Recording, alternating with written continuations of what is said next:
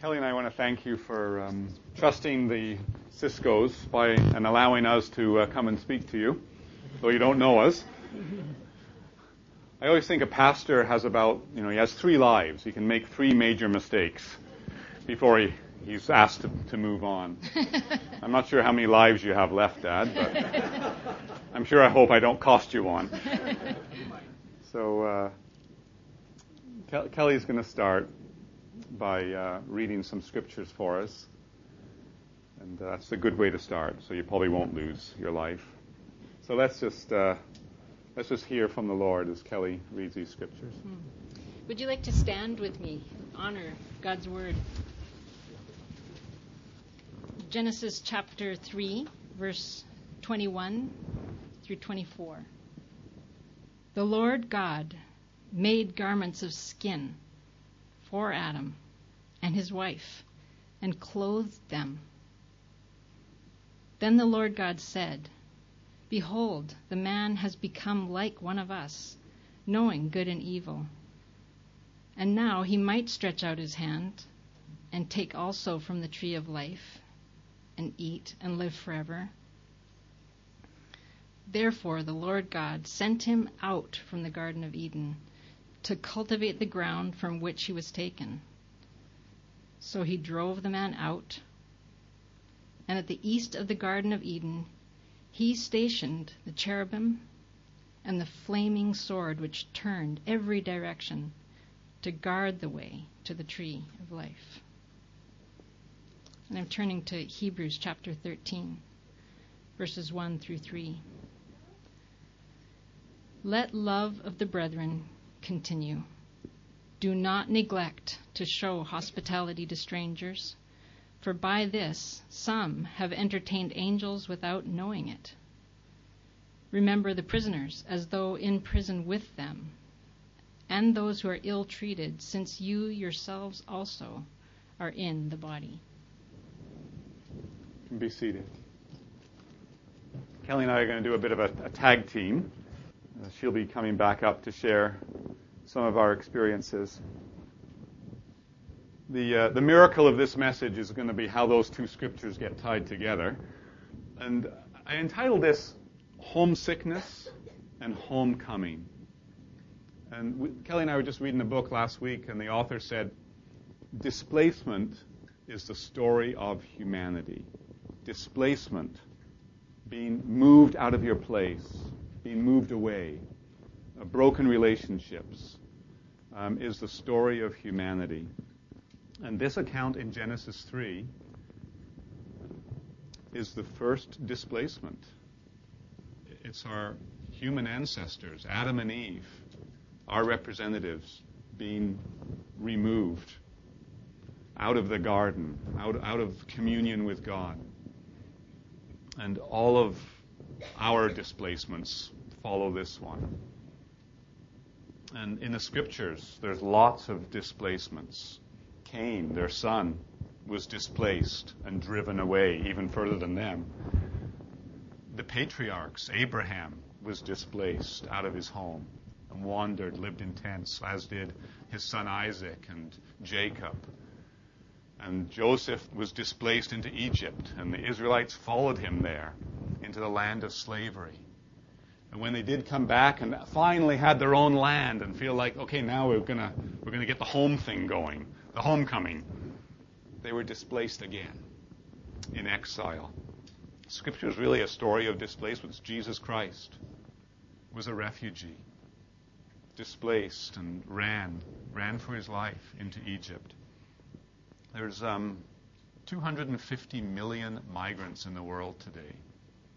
People who are not living in the country of their citizenship, of their home country. And I know I'm looking at some of those 250 million. I've lived about half my life as one of those 250 million. Migrants, people who are displaced, who don't quite feel at home.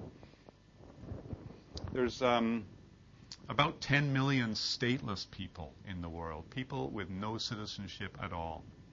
They don't have any country that they can say, that's my home country. I belong there. There's about 65 million forcibly displaced people. These aren't people who've been pulled to another country because of something attractive there. These people have been forced out of their home country, either by persecution, because of who they are and what they believe, or because of war. And 20 million of those forcibly displaced people actually go as far as crossing an international border and going into another country.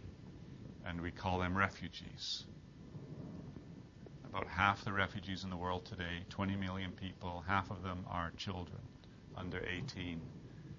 But displacement, it's more insidious than that. It's not just about these people who've had to make a physical move.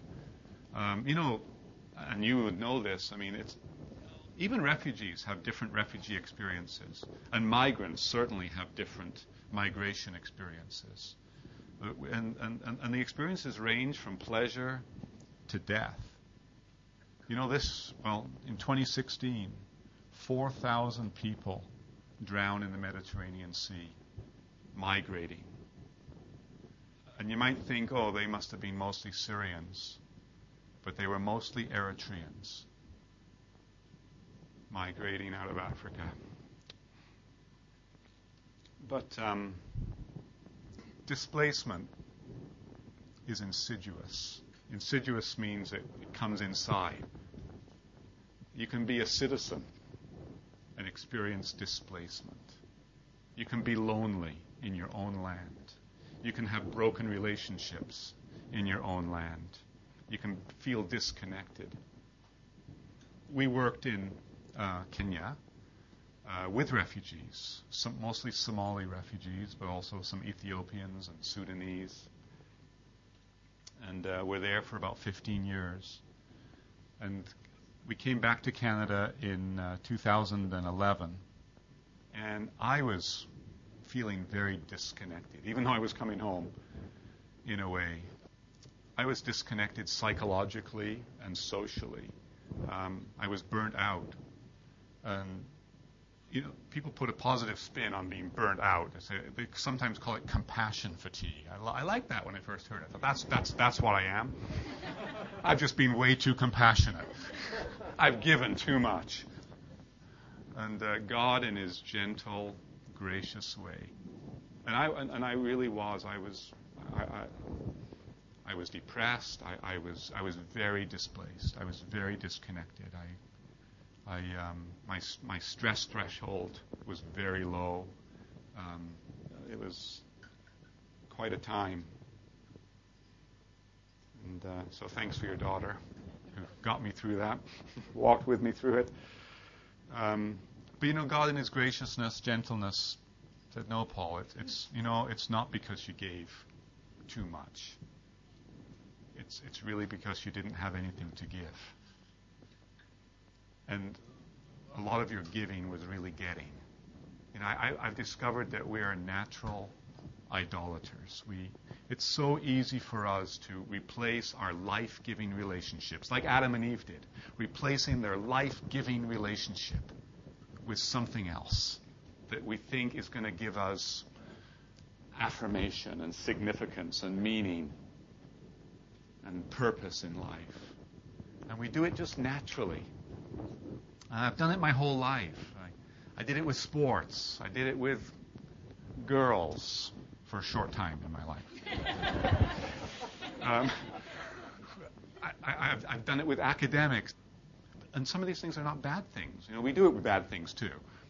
But we most often do it with good things. And I did it with ministry. I did it with working for God. I did it with sacrificing. I did it with meeting people's needs. And I was not delighting in the Lord. And you can only run like that for so long. And God in His graciousness showed me, Paul, you're displaced. You're homesick. You're homesick. You weren't made for that. You were made for me. So displacement is the story of humanity. reconciliation is the story of God. Reconciliation is the story of God. God has a plan for the displaced. And you see this throughout Scripture. You see it in the passage we just read. We'll come back to that. But I mentioned about their son Cain, driven away. But God was there, providing for him. He always gave promises and provisions for the displaced. For Abraham, for Isaac, for Jacob, for Joseph, for the Israelites in Egypt. He promised them it's not going to be forever. I'm going to have a plan. There's going to be a way out of this displacement. Even for the exile, after they'd spurned everything that God had done for them. And in a way, that was what I had done. But there was a way back from exile. God has a plan for the displaced. And in this Genesis 3 passage, it seems like God's sort of a severe leader, out and stay out. The sword, going back and forth. Make no mistake, you're not getting back in here. But the context is provision. God clothing them. And even before this passage, but we didn't read this passage, but God promised a seed, a physical person, a physical descendant who would come and defeat the enemy and be bruised in the process. God is the subject. He's the doer. He's a proactive reconciler. He doesn't wait for us to work our way back. He's the reconciler. Religion, all the world's religions, it's all about us, what we have to do to work our way back home. But the gospel is what God does to reconcile us and to bring us back. In 1975, my sister died.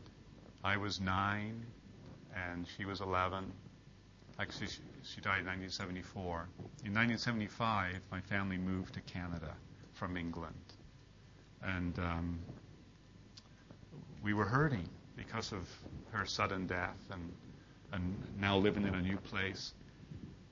And a Christian family ran towards us, like God and waiting for his son to return. The father of the prodigal son story ran. And the son wanted to work, but he said, no way. And that's not how it works. And this family ran towards us as God's ambassadors of reconciliation and loved us in our displacement and became family for us. And we basically joined their family. And they led us to Christ. We saw it. We saw it lived out.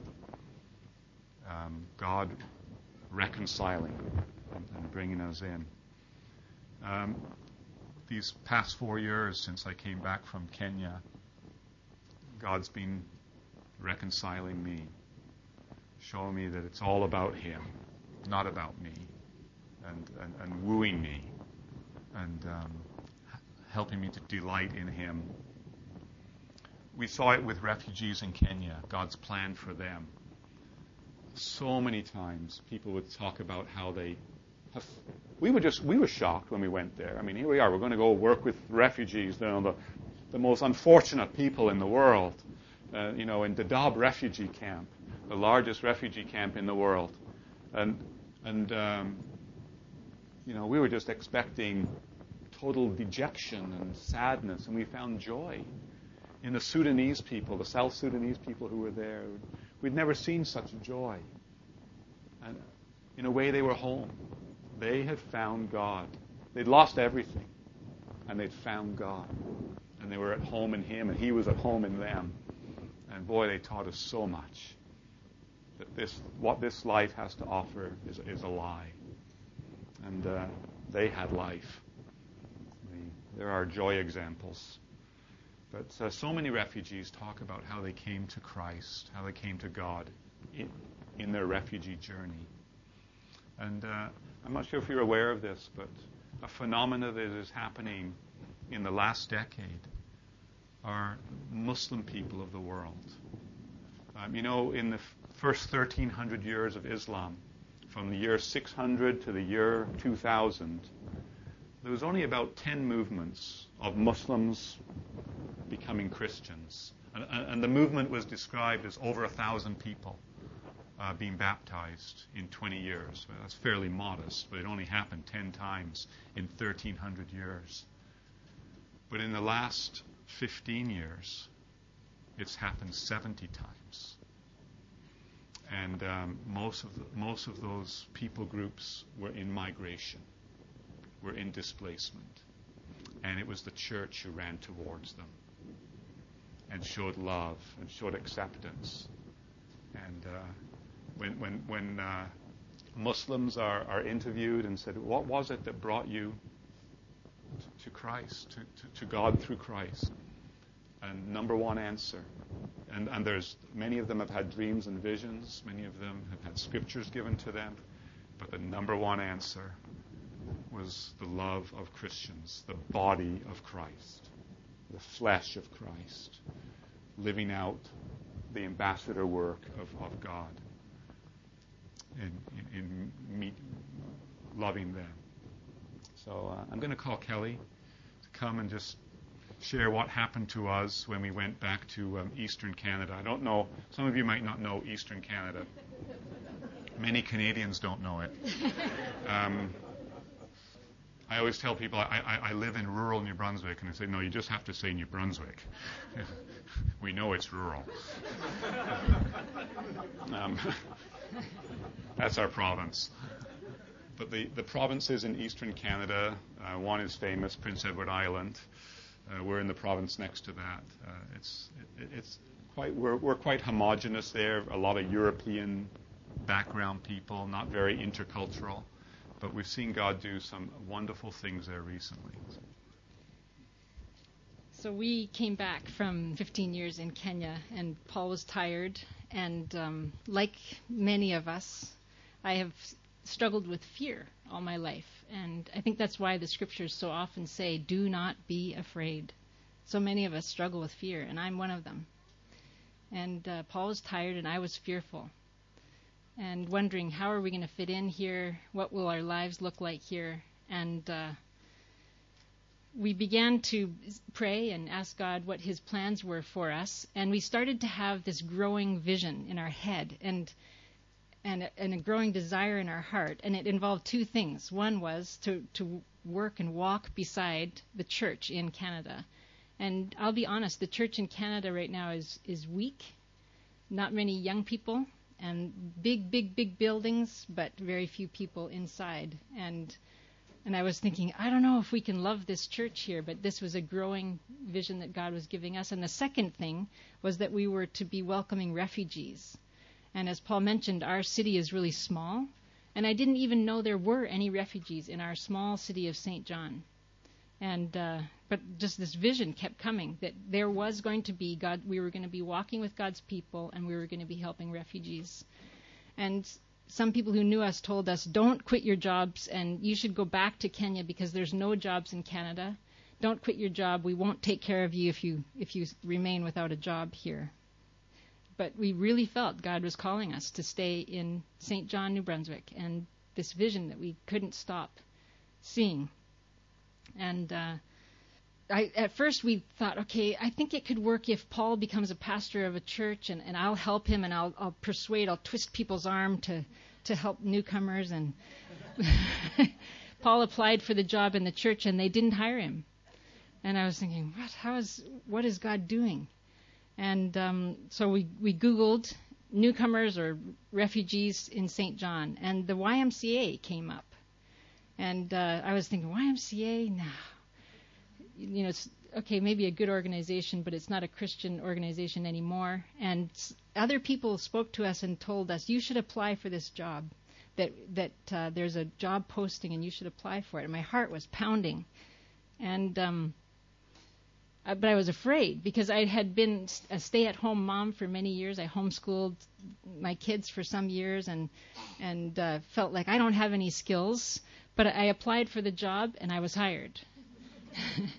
And the job was to welcome and receive government-assisted refugees, and there were refugees coming to St. John. every year 60 to 70 refugees were coming, mostly from Muslim background countries, from Pakistan, Iraq, from Afghanistan, from Somalia. And I speak Japanese badly, and I speak Somali a little less badly. And at that time, the YMCA had a retention rate of newcomers who came. The retention rate was about 40%. And I'll be honest, we were one of the most unwelcoming organizations in settling newcomers. And part of the reason was that the YMCA was afraid to allow volunteers to be part of welcoming newcomers because they were afraid of churches and Christians proselytizing or trying to evangelize newcomers. And as I joined staff at the YMCA, there was a number of people that God brought to the staff at that time, and everyone had the same vision and dream. And as we began to share, we have this vision that we'll be reaching out to newcomers in St. John. And it was like, you too? Wow, this is weird. So a number of us began to pray together regularly, and we started to boldly step forward and invite the community to come and volunteer. And some of the biggest volunteer needs we had were for some refugees who came from very, very difficult backgrounds, refugees who arrived from severe trauma. And it isn't enough to give someone a home and a telephone and get the kids in school and start them in language classes. They need community. And our staff was exhausted. We would go to visit some of the people from refugee backgrounds' homes, and they couldn't cope. They couldn't cook because all they could do was just cry at everything they had lost.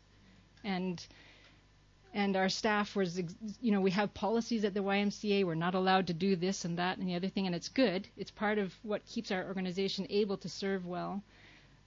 But we needed volunteers who could walk alongside people and just become family, like Paul had talked about, the family who ran towards them. So we began to advertise in the community. And guess who stepped up and said, we'll be the volunteers. It's God's people. And in a very short time, we connected with particularly one church that said, we'll be the volunteers for this family that's an absolute mess. And that family were served day in and day out by a particular church. Well, then, as you know, last year, the government of Canada, we had an election, and one of the campaign promises that Justin Trudeau made was to bring 25,000 Syrian refugees to Canada in 2016. And our little city of St. John receives 1% of Canada's refugees. We're one of 23 settlement agencies at the YMCA. So we knew, okay, if it's 25,000 coming to Canada, we'll receive about 250. And at that time, we were a staff of about 15 in the settlement unit and a few more beyond. And we thought, how are we going to do this? How are we going to do this task? The only way we're going to be able to do this is through volunteers. So we thought, okay, we need to start inviting the community to come and help us to welcome the refugees who are going to be coming from Syria. So the very first meeting we had, we set out 40 chairs, and we thought we were being really bold. And we set out 40 chairs. 6:45, all 40 chairs were filled, and the meeting didn't start till 7. So we realized we need a different room. There was about 120 people who showed up for that meeting.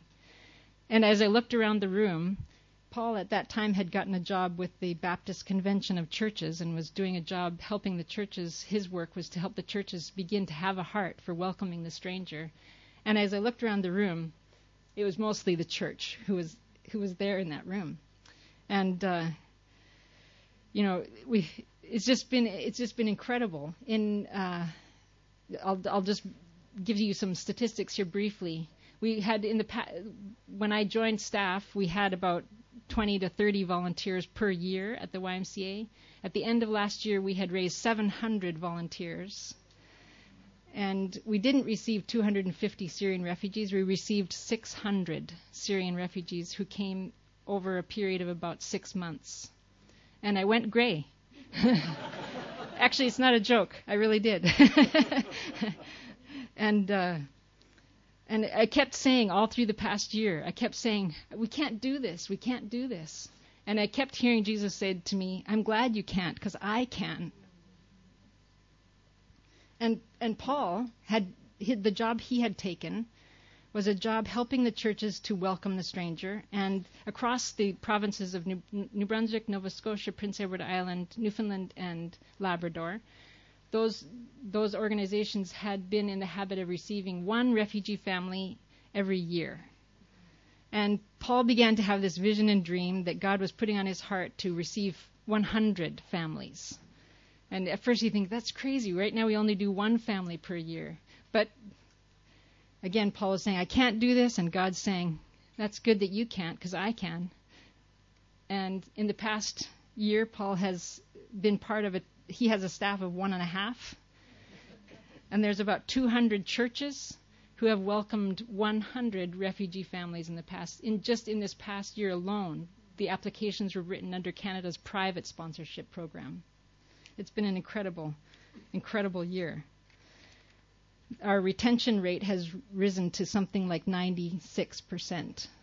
People stay. In fact, we've had what we call secondary migrations, people arriving in centers like Ottawa, Montreal, Toronto, and they don't want to be there because they don't have family. They don't have community. And they hear from people who are living in St. John, New Brunswick, and they say, what? We've got this amazing welcome team that comes and they're like family and they welcome us and they love us and serve us. And so then our Syrian newcomers come and say, my friend in Ottawa wants to come and he bought a ticket and he's arriving tomorrow. I mean, no. And probably the most amazing thing has been that people who should not be together, Muslim people from Syria and Christians in Canada, are walking very closely side by side and getting to watch and see each other's lives like never before. And even on my own staff, I was given a position of supervisor. And again, I felt, I can't do this. I'm a stay-at-home mom. I have no training. And God keeps telling me, that's right. I'm going to train you. And I lead a team now of 15 individuals from around the world, some of them Muslims. And a large part of my ministry has become discipling people who don't yet know Jesus. But as I walk together with them as their boss and their supervisor and remind them, some of my Muslim staff have come to me and said, I hate the Syrian people. They're driving me crazy. I hate them. I can't serve them anymore. I'm not going to go out there and serve them. And we sit down together and say, it's not about how we feel in our hearts. We're going to keep loving and serving them. We're going to be like the welcome mat, and we're going to let people walk over us into St. John, and we're going to continue to love them and serve them. And my Muslim staff have come to me and said to me, you are the one who taught us what it means to love and serve. We didn't know. Our own countries won't receive refugees. Most of my Muslim staff are from Saudi Arabia, and they are ashamed that their own government won't welcome and receive Syrian refugees while Canada has. And it's been an incredible privilege to walk with the staff on my team and to watch as together we get to walk out what are Christ's principles, and I enjoy the opportunity to pray for them as we walk together. And for Paul, he's not going gray quite as quickly, but it's been quite a journey for us both. And I'll add, one of the things that we've both found in this past year of seeing God meet our dream and vision, we had no idea how it could have happened this way, but God has step by step opened the doors. But one thing I'll say to those of you who might find yourself in a similar situation of you've heard God's voice and you're walking in obedience to Him, don't be afraid, because the enemy is going to attack you with lies. And this year has been a terrible year for us. Constantly we'll wake up in the morning and I'm literally hearing voices saying, you can't do this. Who are you? You're a failure. You're no good. And Paul and I have learned to open our mouths to each other and say, this is what I'm hearing. This is what is happening to me. I'm feeling so discouraged. And then we pray for each other and remind each other, that is not the Lord. The Lord Jesus Christ does not speak to us like that. And are able to encourage each other and walk through this year. So thank you for allowing us to share that testimony. You know, the early church, the Hebrew scripture says, practice hospitality. Be hospitable to strangers. And that word means, philoxenos, means to love strangers. Hospitality, love of strangers. And, we have the word xenophobia or xenophobia. It's a fear of strangers. But this is the opposite. It's the love of strangers. And the early church, that was who they were. I think they were so aware that they themselves were strangers to God.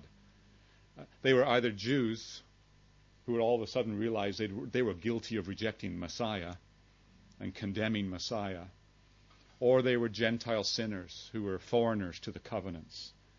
And both through Christ were brought front and center into the presence of God, and God into them. And they were so aware that God was about reconciling, and they had been loved so much that they loved one another. I love this diverse group that you have, and we're all here. As Kelly mentioned the phrase, people who shouldn't be together, who are together. We look at this group, it's like, why are we all together? And it's because of Jesus Christ. He makes us one. We are his children. I would say Canada, Canada is a wonderful country. We bring in refugees, but we screen them very carefully. And then we allow them to be permanent residents.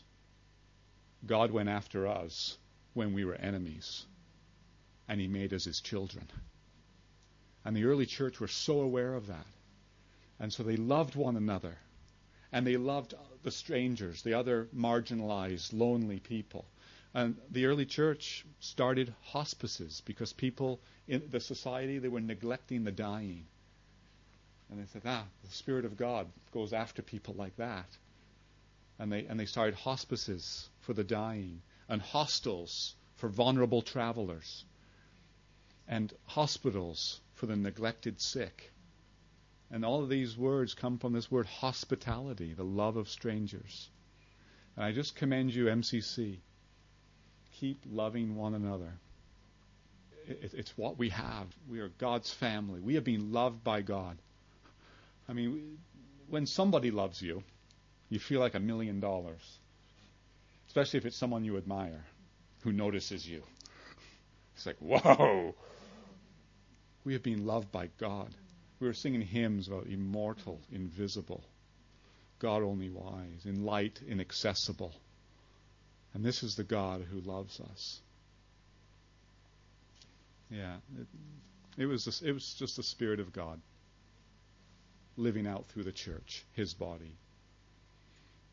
We have communion this morning. When Adam and Eve were sent out of the garden, were displaced, and that sword was put there so that they couldn't get back to the tree of life. And obviously it would be death to try and get by that sword. God, in Jesus Christ, went to the other side of the sword. He joined us on the other side of the sword. And he led us back through it. He faced that death. The seed that was promised that would come, who would destroy the enemy, was bruised. And that's a picture of his death. Hebrews 2:14. It says, therefore, since the children share in flesh and blood, that's us, we have flesh and blood, he himself likewise also partook of the same. We have a deity. We have a God who allowed himself to be displaced. He didn't wait for us to come to him.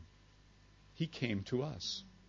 He came and found us where we were at, and he became human. He came on our side of the sword, that through death he might render powerless him who had the power of death, that is, the devil.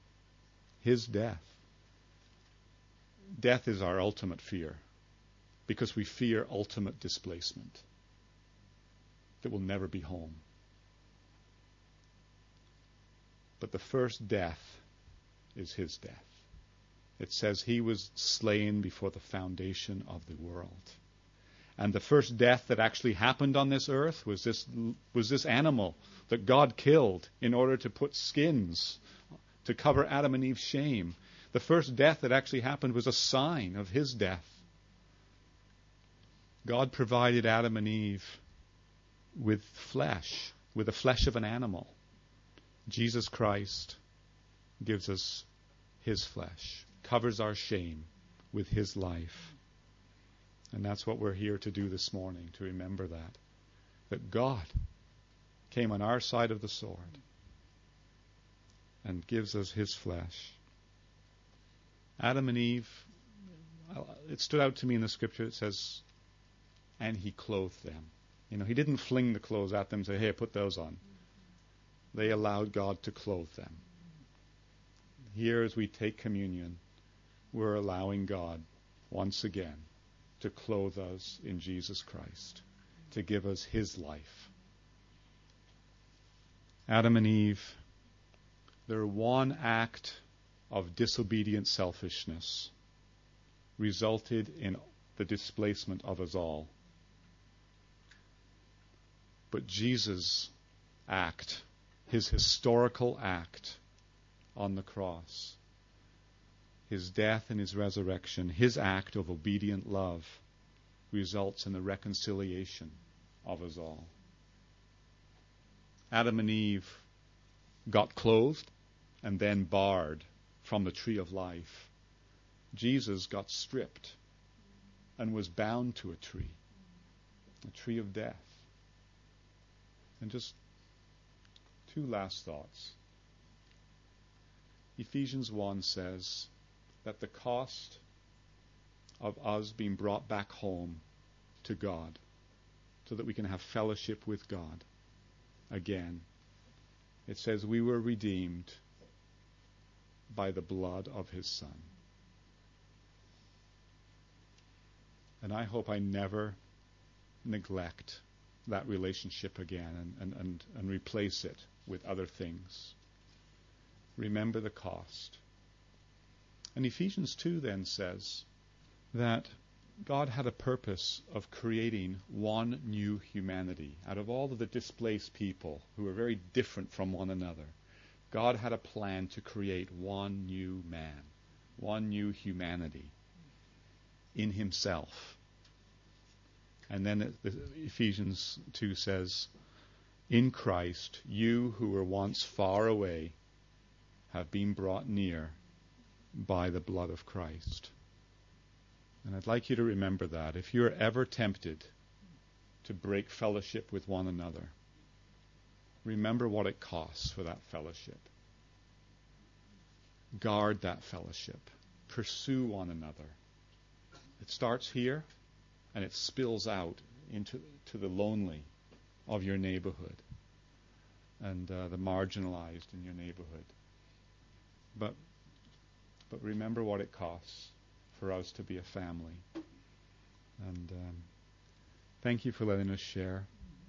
And it's our joy to now sit with you and let God clothe us